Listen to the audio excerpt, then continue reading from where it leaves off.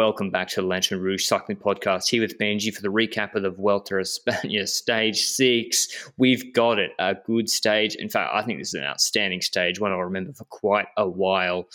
Thanks to Nicole for supporting the podcast. The profile, it looks boring. I was worried. 160 Ks long.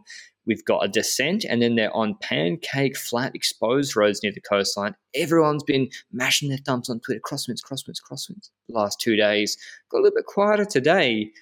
Well, got a little bit more exciting later in this stage when we all thought it'd calm down. Then it finishes with a 2K, 8.7% climb, the Alto de la Montaña de Cullera. I think they've used it in Valenciana before, maybe, where Pog went crazy. Can't remember. But anyway, Roglic was a heavy favourite. He's like the best puncher here because Alaphilippe's not here. So it's really whether Jumbo-Visma wanted to control, and Benji was pretty prescient yesterday saying, Lantern, don't assume GC is going to be up for chasing all day. Yeah, I wasn't expecting that. And we had a breakaway that actually had a long time of preparation trying to get away people. And first of all, many riders tried to get away. Schachmann tried to get away. Rubio, Klaes, Van Marke, Andreas Kron tried like twice already as well. Florian Sénéchal. We had a break that actually had a bit of time with Soto and now De Wolf, Kron and so forth, but eventually that one got caught as well.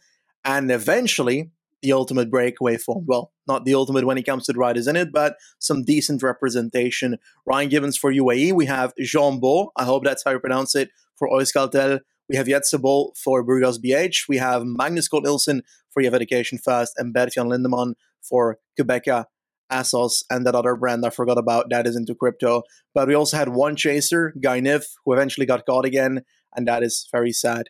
So F in the chat for Guy Niff. But before we go any further, we have a wonderful, wonderful story about birds.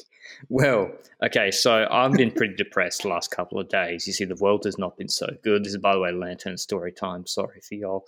And I'm like, this stage might not be good. I go for a big hike. I go over Col de Yovel. I got the second shot the other day, and I get to the top. It's like up at 1,800 meters, go past Col de Yovel, and I just bombed completely. I've only had one bar. I won't say the brand because, you got to pay for shout-outs on this pod. And I'm lying there. I look down at my phone. I open PCS. I see break 6 minutes, no one chasing. I go, you got to be kidding me. I look up at the sky. There's like 3 huge buzzards just circling. One comes down like pretty low. They're fucking big. And he's looking at me, and I just look up and I just think, just take me. Just do it. Like, I'm not going down and doing a pod on another non-GC day. Just end it because my legs are cooked as well. But he didn't. I went back into the shade, walked back down, come home, and then all of a sudden, Bike Exchange decided to improve my life significantly. Pacing. I was like, Bike Exchange? And it was for Matthews, obviously. I was like, didn't they watch Paris Stage 6, 2K, 6%? Roglic gave the lead up to Matthews and toasted him. I mean, good on them. But, yeah, were you surprised they took it up and surprised TJV didn't pace Benji? By the way, I'm going to put the photos on YouTube of the buzzards, so for proof. And how cooked I look. I'm glad they took it up, and I think our opinion on whether they should have taken it up would all depend on how the outcome of the stage would go. If they catch a breakaway and Matthews had a competitive element in that, then it's worthy for them to take the front. But I honestly didn't know, looking at the profile, whether he would be competitive. But like you said yesterday, it might be worth trying if you have like a 10% or a 5% or a 15% chance of winning a stage on a stage like this, because it's honestly not the craziest stage to control. But then something happened, and it was called wind, and somebody was not happy, and it was mainly Kenny Elissonde, but the rest of the peloton as well, because the peloton started splitting up left and right, and who was really the teams that were involved in creating it, because usually you have the likes of the Koenig, but this time around it indeed was Ineos, right? Yeah, it's crazy. Like these Narvaez, Pidcock, Bernal, Carapaz, they're all about, all under about 5'8", 60 kilos. They're shredding it. They go through this town. They're going to do it twice, and it's flat, exposed, really narrow road. It's like Spanish Valams territory, and except for the dusty road, and they split it. And not just like, a few guys off the back. I don't know where Adam Yates was. He's always lurking around the back of the peloton. We couldn't really see. Carthy, who is permanently at the back of the peloton, he was not even G2. He was like G5. Kenny went completely over the limit. Kenny Lassonde, like he eventually, it wasn't that long and the action stopped. But it definitely destroyed the legs of a lot of riders because, G2, G3 started coming back. I'm not sure where Landa was. I saw Haig there, but no other Bahrain guys. And, Kenny's getting passed by other guys. So I'm like, well, at this point, even if Elassonde comes back, he's 5 seconds ahead of Roglic. Red jersey is red jersey is 100% guaranteed for Roglic, so they can't avoid the red jersey because they're going to have to pace the climb. The break is now at 1:50, 2 minutes, and then they go back and, well, who would you say was the worst of the GC contenders in terms of faring in those crosswinds, Benji? Well, it's clear, I think, that Hugh Carthy is horrendous at it, and it's mainly because before Echelon started, they're always at the back. Yesterday as well, when the Echelon nervousness happened, they were at the back of the peloton when they started, and it's during the Echelons that they try and move up, but usually that's too late because the split-ups already happened in front of you. So today, Carthy was in one of the last Echelons as well in the race. He came back to that group, and with like 9K to go, something odd happened. It was just him with a teammate just dropping out the back of the peloton, where Movistar was still pacing to try and get the rest of the breakaway back because those lads were still up front, or at least, basically all those lads. They hadn't actually split up yet from that point onwards. So Carthy is not looking good in that terrain, and he was off the back before the climb. They got him back once again with the team pacing again. But you know that if you get dropped 5 kilometers before a climb of 2 kilometers where Roglic is best at, you're going to get dropped on the climb again. Yeah, exactly. It's a pretty obvious point. But Movistar kept on chasing, and the break had a solid, how much? 30 seconds at the bottom? 20 seconds? Something like that? Before we get into this final climb, just a further note on our show partner, Le Col, who produce performance cycling apparel. They also produce custom kits all over the world. If you've got a group of friends that like riding, if you're at a club, etc., they've been doing that sustainably for years now. And if you want to check that out, it's at www.lecol.cc. The link is in the description. There is also the lightweight summer kit, and all of this can be had with LR Vuelta 20. The discount code LR Vuelta 20 gives you 20% off, even discounted items. So there's some pretty crazy steals to be had. I just want to mention a few things in the run-in. So okay, I think Magnus Cort might have been underestimated a little bit, although Movistar were just pacing. As I said, red is inevitable for Roglic. The climb is going to be done full. So there's no, you're going to do less effort if the break wins. The climb is going to be done full. And not only did Jumbo-Visma not pace at all, maybe conserving their riders to, ensure there's bonus seconds available for him, the 5-star favourite for this finish, they also had him in pretty bad position at the base. And Movistar kept their riders in really good position going into the run-in. I mean, as I keep saying it, Erviti, Verona, underrated domestiques. Those guys I think they perform when they need to and given clear instructions. Mal was looking good in the crosswinds. I was like, what price has certain riders paid for this action beforehand? Because yes, we didn't see riders losing 2 minutes in crosswinds, but there's a price to be paid for, the 2 times that people were trying to split it out of that town. And, Bernal and co were at the front, and maybe Yates was out of position having to close things himself. Anyway, as Benji said, they go into the base, and Ineos, I think the plan was pretty fluid in that this is not the day for them. They think Roglic is the favourite for this stage. And yet when they saw maybe that, okay, you've got Jumbo 20th wheel, maybe further back, and Ineos got their guys at the front thanks to Dylan van Baal, it seemed like an opportunity for them, Benji, but I couldn't really ascertain what their plan was because to me it just looked like Narvaez thrashing around. Yes, I feel like they launched at the bottom of the climb with Narvaez, and we saw his teammates, his leaders actually, Bernal, Yates, and so forth, having trouble following his wheel. So explosive at the bottom that, it feel like they tried to use the opportunity that Roglic was not in their wheel because Roglic apparently had to move up very late alone because the rest of his team was sitting in 25th position, something like that. So, we've got Narvaez going very explosive at the bottom, and we see that it's going too hard for his teammates because, his leader has to go to the side, Yates. He has to move out of the train because he can't follow the tempo of Narvaez there. So what would have happened if Narvaez is not going that ham? Well, probably Yates would have blown up a bit later on the climb.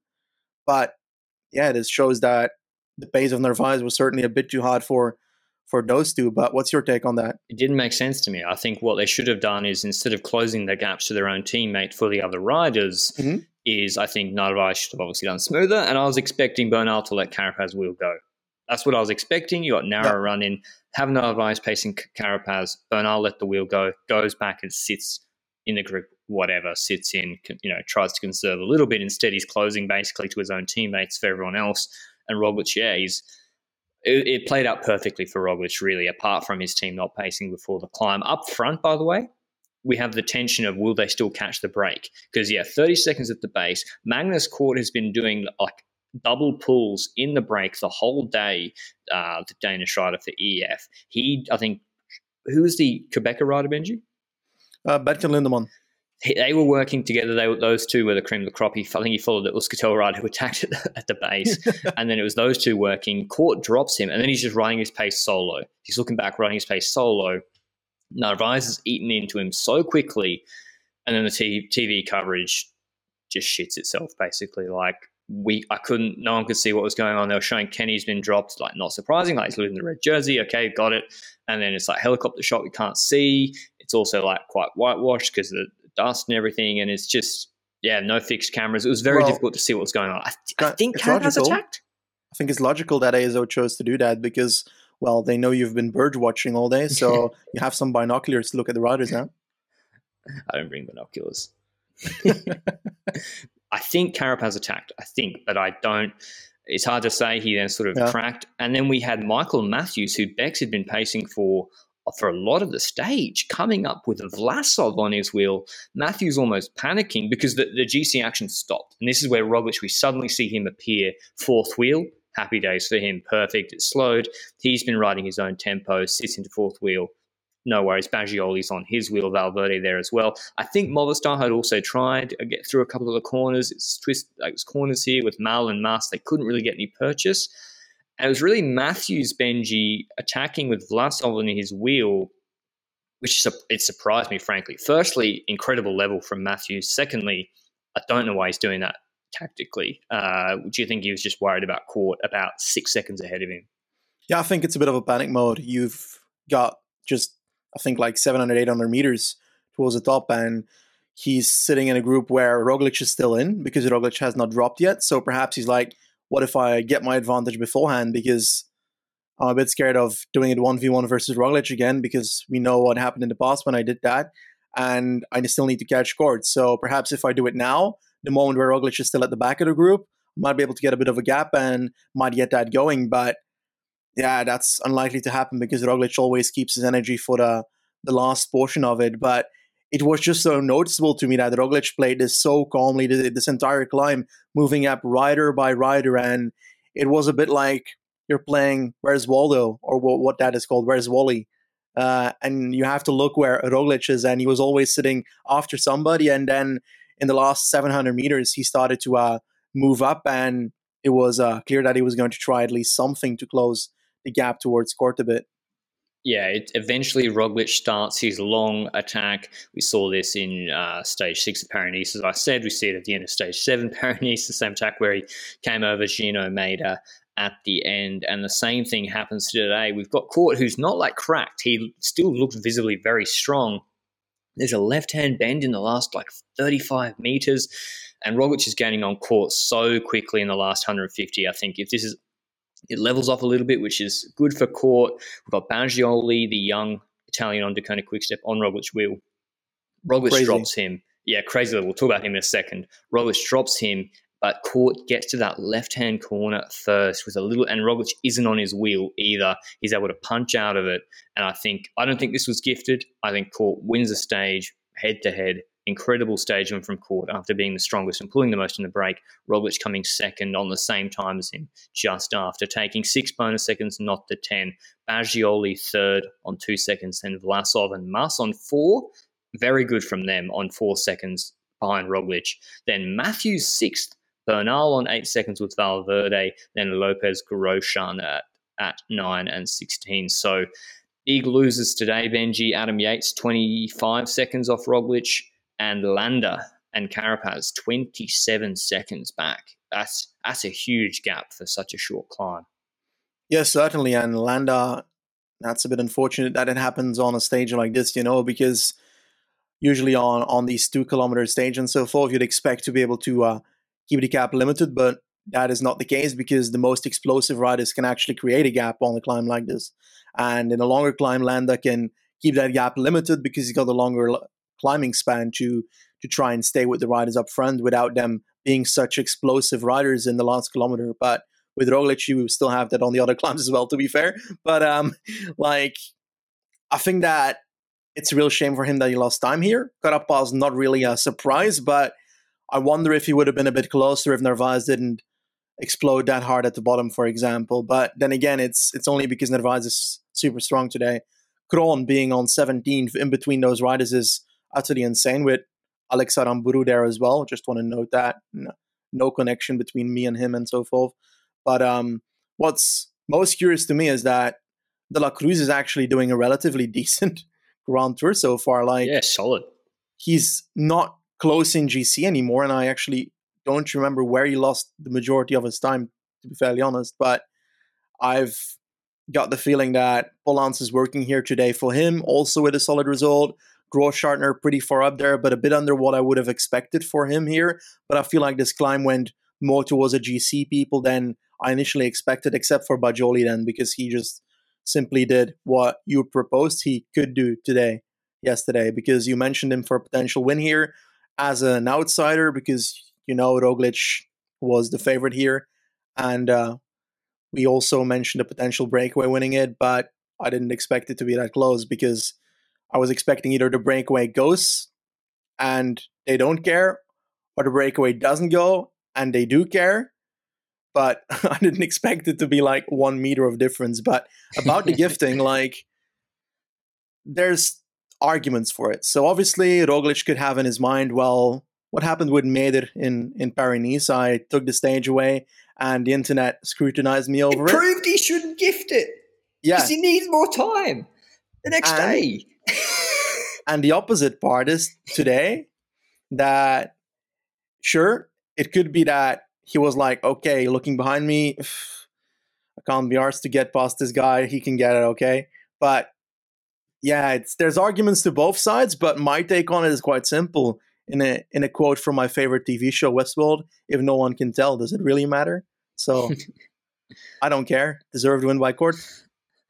I don't think it was gifted. I think Court won. I think Roglic left it too late, and yeah, TJV didn't pace in the valley somewhat curiously before the climb and cost Roglic 4 seconds. Will it matter? Probably not, but that's what I think happened. I think Court was stronger. I think, he just left it too late. And he was happy to sit on the other GC contenders when, normally you'd want a rider to pace for him with 1K left on the climb to really keep it going, but Matthews really had to do that job. Bajoli, as Benji mentioned, super talent, 22 years old, out of contract. He beat Roglic in an uphill short punch in Tourdelin last year, 2020, when Roglic was absolutely flying. He's crazy good. And yeah, but inconsistent. I think last year's Vuelta was a bit weak, if I recall correctly. Is it? Yeah, maybe. He's 22. He's 21 though. Yeah, sure. I think he's young, and then Tourdelin was good this year. He's not really. I think he had an issue, a knee injury or something. He won Royal Bernard Drôme Classic at the start of the year. I think he's crazy good. He's like Daryl Impey, sort of style rider in my view. A little bit smaller, maybe better climber. But otherwise, an Italian. An Italian. I mean, they don't have to be the same country. I was surprised. I think going back to the climb and the way it played out, I was going to be critical of Bike Exchange for pacing. Mm-hmm. I got a bit of egg on my face. I think Matthews physiologically showed today he could have won this stage. Yep. If certain things had played out, i.e. if there was no break, if he sat on Roglic, that didn't happen, but still he looked very, very good. I think Bernal, Benji, him losing 4 seconds to Vlasov and Mas, I personally, Roglic only putting 4 seconds into Vlasov and Mas suggests to me he left it very, very late. B, Bernal should not be losing 4 seconds to them on the road on this finish. And I think Narvaez and what happened at the start we talked about cost him a lot. Yes, but I also don't think it's the end of the world because it's only 4 seconds here. Yeah, So I think there's gonna be minutes in certain stages that are coming. So I'll I'm not do. too worried about that aspect. But hey, go ahead. Sorry. Well, I mean, it's not the Giro. Like it was won on bonus seconds last year by Roglic, but then I think it's a very different True. parcours here, which we did in the preview. The revised GC, Roglic now in the red jersey again, 25 seconds ahead of Mas. Lopez, it's a Movistar 2-3-4. Mas on 25, Lopez on 36, Valverde on 41, same time as Bernal in fifth. Vlasov moves up to sixth on 53 seconds. He did a good TT. Remember, Ciccone on 58.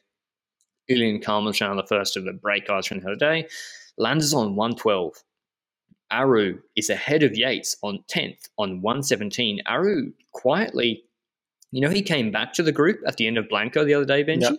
Like he held Crazy. on really, really well. I want to talk about Ineos. That's what I want to ask you. But I got two questions. First of all, Benji, which I wrote down this morning. If Pogacar was here, do you think Jumbo-Visma would have paced today? Say, assuming Roglic was like 8 to 15 seconds ahead of Pogacar in the GC standings before the stage. I don't think so because there's been a lot of occasions already where Pogacar has beaten Roglic after a last kilometer punch, and I feel like this is not just a sprint. This was also actually like a decent climb before the sprint, even though it's only 2 kilometers. It went more to the GC than I think a lot of people expected it to do. So yeah, I think they wouldn't have paced because likely because of the prologue. I don't know who'd be better at a prologue. Roglic. I'd expect the same. So they'd be in the same situation, They'd be in a situation where they're the person that everybody's focusing on, and perhaps it's a bit more shared if Pogacar's here. But I wouldn't expect him to pace either. But if you don't pace and gain time here on the bonuses on where you're the favourite, when are you going to gain the time? You got the TT at the end. You want to rest it all on TT at the end? I don't know. Sure, after TDF 2020, of course. I would have paced. Especially when Bex handed it to them. After that, when Bex handed it to them, I was like, you should have paced. But doesn't matter, 4 seconds, whatever. Second question, Benji. Ineos GC, Carapaz he's lost a lot of time. He's not looking in great shape, but he's on 218. Like, you've got to chase him if he goes in a later stage. Yates not looking good. I mean, this guy losing this on this climb, I think, is not good. Bernal clearly their A-man now. I would certainly expect so, but that doesn't mean that it can't change depending on the outcome of certain stage in the future. And I think we've spoken a lot about stage 7, which is very much coming very soon. So we'll discuss it a bit later in this podcast, but I think that's could play a role in this entire discussion. Who's the leader for Ineos? Well, depends on who ends up on top in the end, because they can still play with all three depending on whether they drop a few minutes more or not. Because right now they're all in 2 minutes 18, if I recall correctly, of the leaders. So that's still a margin where you can play a tactical role and use co-leaders offensively, like a Carapaz, to attack, for example, tomorrow. But once again, that's something we'll discuss in a second. Tomorrow's stage, you can probably tell I'm a lot more excited after today's stage. Tomorrow is one I was pumping up in the preview, just like stage 7 of the Tour, coincidentally. 152 Ks long. It's screaming raid to me. In the first 7 Ks, they open up with a 9.4K, 6.2% climb, but the first 4.5 Ks are at 8.5%. That's Basque Country, stage 6 territory, right out the gate, descent, rolling ridge line, and then sort of 3Ks, 3.6%, then 7Ks, 5.2%. Descent, there's no flat in this stage, just about. Then there's like 2.2Ks, 9% later on. A little roller with bonus seconds on top, 5Ks, 5.3%, similar to Norton Summit, actually, that climb with 13Ks to the finish, and then 8.4Ks at 6.4% the finish. Now, if Jumbo-Visma had an absolutely dominant team that could control this, and Roglic should be the favourite for the stage. But if I'm Bahrain Victorious, Benji, or if I'm Ineos, I want to try something on that first climb and test out the Jumbo riders, just try and replay Basque Country Stage 6, try and slip riders into a break, some satellite riders, because I think, you can just put a lot of pressure on with the 4K, 8.5% climb out the gate. I don't think Jumbo-Visma will chase. I think they'll try and give red away again and just defend. How do you see it playing out? I think that they should indeed play a satellite rider role on the stage, and it will a bit depend on one team that is a bit out of the question right now when it comes to this discussion. So we're talking about Jumbo being the defensive role. They're going to have to defend with Roglic. They're in the jersey again, but that might not be the same after the stage. But next to that, for example, Bahrain, they have multiple riders to try and get in a breakaway. Of course, you have Button losing time today, so it's a bit less effective. But what if you put Tratnik in the breakaway, for example, and he has a bit of a gap with like a bunch of riders that want to go for the stage as well? Perhaps Ineos sends it Narvaez. I think that's a good option to send in the breakaway on this one. Perhaps a Van Barle, either way, to be honest. But those are two domestiques then for two leaders that I think Jumbo would have a hard time trying to control those attacks. And next to that, you've got Movistar, and that's where my issue lies. What the hell is Movistar going to do? Because they're currently sitting in second, third, and fourth. They don't need to risk all-out crazy stuff, although they need to have a solid advantage before the time trial at the end. So they need to gain time, but are they willing to throw their eggs in the fire like that on stage like this? I doubt it. And I don't think so. That's where the issue lies with the other teams, because Movistar is a team willing to pace down both Ineos and both Bahrain if it comes better for them, regardless of what Jumbo is doing in the stage. So I think Movistar might be the savior of Jumbo on the stage if something like that happens. But if a Tratnik or a Narvaez is in the breakaway, where do you attack with a Carapaz or a Podin or whatever then? And then you're thinking about either the Puerto de Tondone, I think that's how it's called. I can't zoom in enough. Tudons, okay, not Tondone. That's Italian. and after that, we've got the El Collao. Like, either one of those two climbs where you try and bridge over. But I think if you go on the Tudons, then you're going to have to get rid of your satellite rider on the El Collao climb already. And then you've got a valley section to the Tibi, and then you have to do downhill again towards the last climb. So you're doing a lot yourself then if you make a move like that towards your satellite rider, because your satellite rider is not getting over Collao if you do it on Tudons, your move. So I think that's why they might not risk going so early, and they might wait a bit longer if they do a tactic like this. But I think we love tactics, and I think teams have often disappointed in that. So let's not get our hopes up too much, but I do hope somebody tries something like that. I mean, I think Movistar, you got to remember their goal. I think Valverde said is just a podium on GC, and right now they're sitting 2, 3, 4. So as Benji said, do they need to really go all out tomorrow? They got a really deep team. They could. I'd love to see them try something, and I think it'd be pretty effective. Bahrain, actually, their guys aren't as far back on GC as I thought, Benji. Mader's on 213, Padun 245, Haig 306, Poles 319. Bahrain have to try something tomorrow. If they just have a simple plan, everyone rides in front of Landa, protects Landa for the rest of this Welter, I'm going to cry. They can't win. It's literally pointless. Like, you lost 27 seconds. So either start going for stages with some of these guys or use them aggressively. And, Haig looked better today. So use them aggressively tomorrow. That's what I would do. They got the team for it. Tratnik can help in valleys. Astana, Benji, do you see the Izagirre brothers and Luis Leon and Fraile helping Vlasov?